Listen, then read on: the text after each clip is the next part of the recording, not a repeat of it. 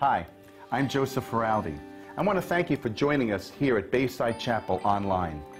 Our prayer is that today's service will be a blessing to you, that it will encourage you in your journey with Jesus Christ, and it will help you to see all that God has in store for you. We would love to hear from you on how God is using this ministry to bless you, and we'd love the opportunity to pray for you. Just send us an email at amen@baysidechapel.org. Remember that you can stay in touch with us at any time. Just visit the App Store and search for our app at Bayside Chapel of NJ. Also, if God is using this ministry to bless you, we'd like to give you the opportunity to partner with us financially. Simply go online to baysidechapel.org or use the Bayside Chapel app and choose whatever option works best for you. Enjoy today's message. Has there ever been a time when you felt all alone? Has there ever been a time in your life when maybe you even felt abandoned by your God? Maybe it was after the death of a loved one, the loss of income or a job, or maybe it was even after the betrayal of a spouse. Maybe the abandonment is because of your own guilt. You know you messed up, you made a big mistake, you caused pain for those you love. Everyone's left you, and you feel that even God himself has left you. Or maybe it was a little more subtle. Maybe it was something that started small, but it gradually built up deep inside of you. It was watching friends move away. It was watching relationships that you poured years into, now ending due to time and distance. You may be not saying directly, God, I feel like you've abandoned me, but nonetheless, that's how you feel. You feel as though he's a million miles away. You feel as though you're out wandering all alone in the wilderness. You feel as though you're out in exile, that you've been abandoned from the God that you've been trying so desperately hard to follow. Well, you may have heard of Dallas Willard. He was a famous Christian author, philosopher, and professor, and he once wrote of a little boy whose mom had died. You see, Dallas Willard, he also lost his mom as a young child.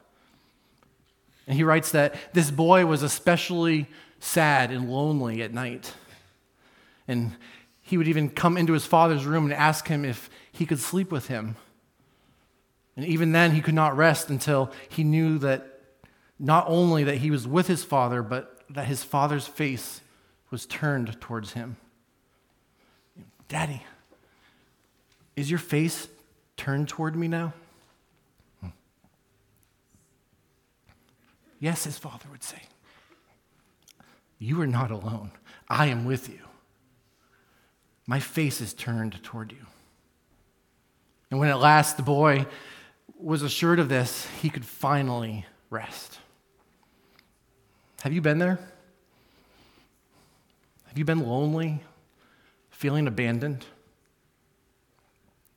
Maybe you're in that place right now. And I think if we're honest, I think we can say that we've all been there at one time or another. And we're not alone. As we continue our Songs of Easter series, our text this morning starts out with the Lord God's response to Israel's accusation that God had abandoned them. The nation of Israel was blaming God that he was the reason that they were in exile. They felt as though God had left them. They felt as though God had broken his commitment to them, that God had turned his face away from them. So we find God's response to this accusation in our text this morning. If you turn your Bibles to Isaiah chapter 50.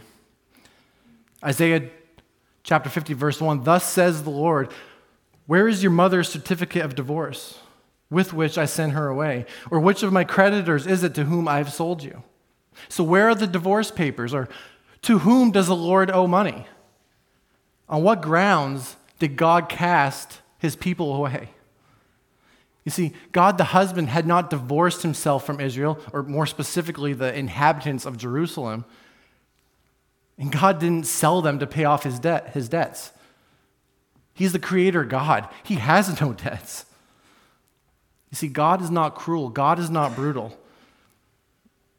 And in fact, God could have divorced himself from Israel. He had every legal and moral right to do so. If you remember from history, that Israel had been unfaithful to him time and time again. But God, being a just and merciful God, never once abandoned them. Never once did he turn his back on them. He continues saying, "Behold, for your iniquities you are sold. For your transgressions your mother was sent away."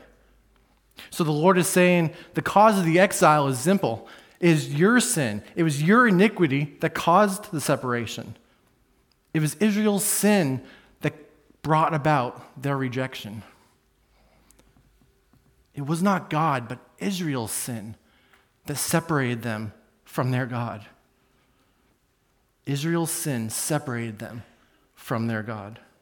Verse 2, "Why, when I came, was there no man? Why, when I called, was there no one to answer? Where were you? I came looking for you, but you didn't answer. When I called out your name, I couldn't find you. You didn't answer. Where were you?" God had been calling out to Israel through the prophets, but there was no one there to be found. There was no one there who was listening. There was no one there who would answer the call to obedient faith. Is my hand shortened that it cannot redeem? Or have I no power to deliver? Behold, by my rebuke I dry up the sea. I make the rivers a desert. Their fish stink for lack of water and die of thirst. I clothe the heavens with blackness and make sackcloth their covering. Is my hand shortened? The Lord asks, am I at some sort of a disadvantage that I can't deliver you from this exile? Am I powerless? The Lord God goes on to remind them of not one, but of 3 examples of his power and his authority. He reminds them, do you not remember of the Red Sea, how I drove back the sea by a strong wind, that I made the sea dry land, allowing you to pass through it? How I did it again at the Jordan River? Have you forgotten the very first plague in Egypt, how I turned the Nile to blood, killing all the fish? How for the 9th plague, I made the sky dark for 3 whole days. You see, the Lord's power to redeem his people is undeniable. It was Israel's sin that separated them from God. And just like Israel, it is our sin that separates us from God. Romans 3:23 says that all have sinned and fall short of the glory of God. But also, like Israel, we are not without hope. Our text continues with the perfect servant beginning in verse 4. The Lord God has given me the tongue of those who are taught, that I may know how to sustain with a word him who is weary. Morning by morning he awakens. He awakens my ear to hear as those who are taught. So the servant says that the Lord God, or Jehovah Adonai, my Lord God, has given him the tongue of those who are taught, that he may know how to sustain with a word him who is weary. So God has given the servant the words to say, the words that are able to encourage and support, words that have the power to heal, words that can change a person's life forever. And you may be asking, well, how does this happen? Is it some miraculous event where God says, behold, now thou shalt have wisdom? No. It'd be nice, but no. And he says, morning by morning, he awakens my ear to hear as those who are taught.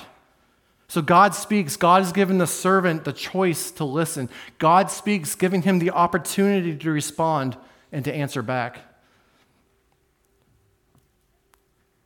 God calls out to him, giving him the opportunity to become a disciple and to learn. So we see this in contrast to that of the nation of Israel in verse 2, who, when the Lord called out to them, there was no answer. There was no response. So we see here in verse 4 that the servant responded. The servant was obedient. The servant listened. The servant learned as he was taught. He was equipped with knowledge. And we know that in this third servant song, The servant, this obedient servant, is none other than Jesus himself. You may remember from the story from Luke 2, where it tells us of when Jesus was 12 years old, and after celebrating the feast of the Passover, that Jesus was left behind in Jerusalem. Mary and Joseph, they may have thought he was out playing with his friends, or he was hanging out in some other part of the caravan back home. But when they went to look for him, what happened? They had lost the Messiah. Folks, they lost God. Talk about feeling lonely and abandoned. That was a pretty low moment. Luke 2, verses 46 and 47 says, after 3 days, they found him in the temple, sitting among the teachers, listening to them and asking them questions. And all who heard him were amazed at his understanding and his answers. So Jesus had the ear of a disciple. We see that when Jesus was just 12 years old, well before Jesus had even called his first disciples, Jesus was a disciple himself. He committed himself to learning. And when his parents found him, where did they find him? They found him seated among the teachers in the temple. It's amazing. And we also see throughout Scripture, throughout the Gospels, that as an adult, Jesus would take himself away early in the morning and go off by himself and pray, to communicate with his Father. He was eager to listen and to be discipled by his Father. He goes on in verse 5, the Lord God has opened my ear, and I was not rebellious. I turned not backwards. This speaks of Christ's faithful obedience with his life. Jesus did not rebel. He didn't change his mind. In Exodus 21, we were told that when a servant wanted to become a permanent servant to his master, that his master would bore or pierce a hole in his ear. And this hole indicated that he was a slave to his master for life. He couldn't be freed. He couldn't be sold. You see, he loved his master. He felt safe and secure with his master. In Exodus 21, it's clear that it tells us that the reason behind this is love. You see, many times when a servant made this decision, it's because he had fallen in love and had married a servant girl. So to guarantee that they would not be separated, he would pledge himself to his master for life. So while Jesus himself didn't have his ear opened or bored out, what he did do, he gave up his body to be nailed on a cross. He gave up his body to be crucified because he loved us, because he did not want to return to heaven without us. Israel was rebellious, but the servant was obedient. He said, I was not rebellious. I turned not backward. Even though he knew that his future included suffering and shame, he didn't turn and run. He didn't try to escape. As God's servant, he willingly offered his body to his tormentors. Verse 6, I gave my back to those who strike, my cheeks to those who pull out the beard. I hid not my face from disgrace and spitting. The servant remained obedient despite the hatred and humiliation, despite the pain and hurt that he knew he would face. And we know that Jesus fulfilled this prophecy in Mark 15, verses 17 to 20. And they clothed him in a purple cloak, and twisting together a crown of thorns, they put it on him. And they began to salute him, Hail, King of the Jews! And they were striking his head with a reed, and spitting on him, and kneeling down in homage to him. And when they had mocked him, they stripped him of the purple cloak, and put his own clothes on him. And they led him out to crucify him. Jesus could have drawn a sword to fight back, just as one of his disciples did, but he didn't. Jesus could have called 10,000 angels to destroy the crowd, to destroy the soldiers, angels that would set him free, but he didn't. The servant said that he gave himself over to this type of treatment willingly. He did it obediently. Why? because he loves us. He doesn't want to return to heaven without us. Israel's sin separated them from God. Number 2, our servant's obedience secures us to God. Verse 7, but the Lord God helps me. Therefore I have not been disgraced. Therefore I have set my face like a flint, and I know that I shall not be put to shame. So Jehovah Adonai, my Lord God, helps me. Therefore, because of this, I'm not going to be disgraced. The servant was so certain of God's help that he was resolutely determined to be unswayed by whatever hardship that he might face. He wouldn't be humiliated. He wouldn't be put to shame. Luke 9:51 says that when the days drew near for him to be taken up, he set his face to go to Jerusalem. He set his face like a flint. Some translations say that he was determined, or he resolutely set out for Jerusalem. So Jesus demonstrated this determination by setting his face to go to Jerusalem to be crucified. He knew it was coming. But he found comfort in the fact that the Lord God would help him. I won't be put to shame. The servant states that at the end of the day, it'll be worth it. God is with him. Everything is going to be okay. Romans 5:8 states that God shows his love for us in that while we were still sinners, that Christ died for us. Through Jesus' obedience, through his love for us, we're provided a way to salvation. The servant's obedience secures us to God. Verse 8, he who vindicates me is near. Who will contend with me? Let us stand up together. Who is my adversary? Let him come near to me.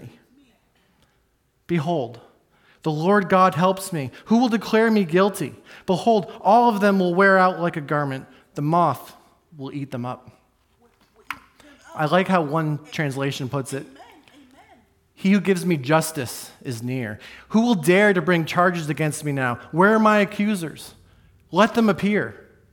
See, the sovereign Lord is on my side. Who will declare me guilty? All my enemies will be destroyed, like old clothes that have been eaten by moths. Now, Jesus in John 8:46 said, which one of you convicts me of sin? No one could convict Jesus of any sin. They tried and failed. Not one person could stand up and accuse Jesus of sin. He said, my champion is here. The one who declares Jesus in the right is near. Now we read that all his enemies will wear out like an old garment. They'll be eaten by moths. So no matter how much he was mocked or mistreated, Jesus had the full confidence of the Lord God's support. Verse 10. Who among you fears the Lord and obeys the voice of his servant? Let him who walks in darkness and has no light trust in the name of the Lord and rely on his God. Rely on his God. Amen. Who among you fears the Lord? We find in Proverbs 1:7, the fear of the Lord is the beginning of knowledge, but fools despise wisdom and instruction. Does that sound familiar? Back in verse 4 of our text, the servant had been given the tongue of those who were taught, a tongue of wisdom, a tongue of knowledge. But fools don't want wisdom or instruction. Fools don't want godly counsel in their lives. But those who fear the Lord, those who obey the voice of his servant, those who obey the voice of Jesus, they want wisdom. They desire knowledge. They desire to be a disciple. So who is it among you who fears the Lord and obeys the voice of his servant? Let him who walks in darkness and has no light trust in the name of the Lord and rely on his God. So the author is reminding them, you can trust the God who brought your people out of Egypt, leading them with a cloud of smoke by day and a pillar of fire by night. He's reminding the disciples that he who vindicates Jesus is near. He's telling us today that Jesus is the perfect servant whose obedience gives us life. Give us life. Jesus is the perfect servant whose obedience gives us life. You know, the encouragement for the nation of Israel during the exile, the encouragement for the disciples as they watched Jesus being hauled away, the encouragement for us today is this: even though you're in bondage, even though you are uncertain of what is happening around you, even though you are surrounded by the darkness of this world, there is hope. For those who are walking in darkness, those who are feeling abandoned, broken, humiliated, lonely, you fill in the blank. Trust in the name of the Lord your God. I like how one commentator put it. He said, walking in the dark when we cannot see the outcome is the time to trust the word of God and rely on the God of the word. Church, we can rely on our God. But in verse 11, the Lord leaves us with a different option, a different choice. Behold, all you who kindle a fire, who equip yourselves with burning torches, walk by the light of your fire and by the torches that you've kindled. This you have from my hand. You shall lie down in torment. So continuing with this metaphor of light, the Lord commands those who want to provide their own source of light, rather than trusting in the light of the Lord, to go ahead and light your own fire. Go ahead, walk in the light of that fire. So basically, the prophet is telling the nation of Israel, he's telling us today to go ahead and try to do it on our own. Go ahead and light your own fire and see where that takes you. Because eventually it's going to go out. Eventually it's going to lead you to torment. Eventually it's going to lead you to destruction. One pastor asked, how are we to survive this place? Isaiah presents us with two options. One, we can trust in the name of the Lord and rely on our God. Or two, we can kindle a fire. We encircle ourselves with torches, and we can walk in the light of our own fire. So we can rely on our God in the darkness of confusion, or we can try to dispel this darkness with our own light. By relying on God, we draw close to Him, we abide by His word, and we can trust that dawn will break. As a fitting conclusion for this third servant song, those of us who have listened are invited to follow His example. For those of us who fear the Lord, those of us who obey His voice and long for light in our darkness, the servant is our model for trusting in His Lord and relying on His God. The sovereign power and the covenant love of God will be ours to take us through our suffering. It will hold us when we are worn and weary. In turn, we will become the disciples to whom the Lord God will give the tongue of the learned, so that we too will know how to sustain with a word those who are weary. You see, we can take God at His word. We can rely on Him. There will be times in our lives when life will be hard. There will be times when we'll walk in darkness without any hope, without a ray of light. There'll be times when we feel lonely, maybe even abandoned. The nation of Israel may have felt like they were abandoned, but were they? Did God provide a certificate of divorce? Did God sell them to His creditors? No, they were in darkness. Like the servant himself, who so many years later would suffer tribulation and hardship, the nation of Israel was feeling alone. They were feeling abandoned. There's a story of a gentleman who was visiting a friend in California a few years ago, and he writes, as we were driving around the busy streets of LA, I noticed that my friend's cell phone was locked with an unusual password. Pro nobis. So I asked him what pro nobis meant and why he chose that for a password. Well, he told me that it was Latin and it meant for us. And then he suddenly started choking up. So I thought, why would these two Latin words cause so much emotion to him? Well, he composed himself and then explained that after walking through some deep personal pain, true healing came when he learned that God is for us, pro nobis. My friend said that after his parents' divorce, a season when he assumed that God didn't care about him or that God had given up on him, he finally found hope through those two simple words. When he decided to believe that God was pro nobis, that God was for him, that God had even sent Christ to die for him, he could then decide to lay down his life for others. Has God abandoned us? Has God abandoned you? You know, even though our culture, our society seems to be growing darker by the minute, we can trust in the name of the Lord. We can rely on our God. We can be confident that his light will shine bright. We can be confident that he is here helping us, working in us, working through us.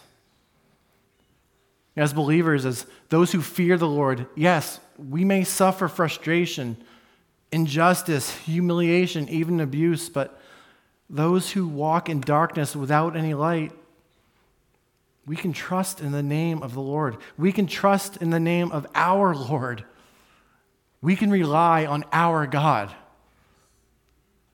The same God who was with Jesus when the soldiers whipped him, when they pulled out his beard, when they put a crown of thorns on his head, when they spit in his face, that same God is here with us right now.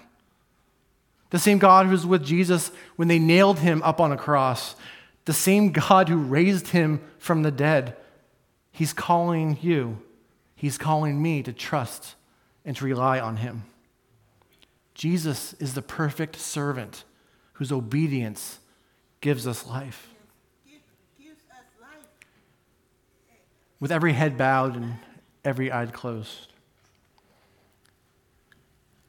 Through this text that was written some 700 years before the birth of Christ, he speaks.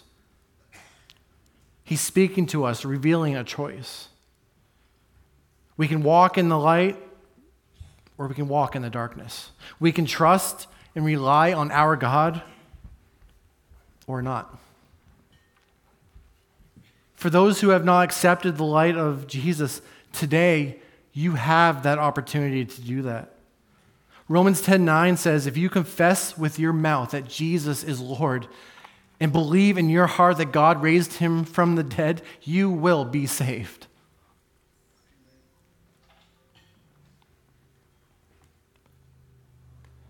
And you can pray in your heart, Lord Jesus, I am a sinner. In this very moment, I accept you as my Savior. Forgive me of my sin and save me. If you've made that decision this morning, you are now part of the family of God. And there's a party going on in heaven in your honor. And the same God who was with Jesus, the perfect servant, he's the same God who's with you right now. Let's pray. Our gracious Heavenly Father, I thank you for this day. I thank you for the truths that you've spoken to each one of us this morning. I thank you for the hope that you've given, the lives that you've changed. And Father, as our world is a dark and sometimes lonely place, help us to always remember that we can rely on you to be our bright light, that we can always trust you. Thank you for your perfect and obedient servant, Jesus. In him whose name we pray. Amen.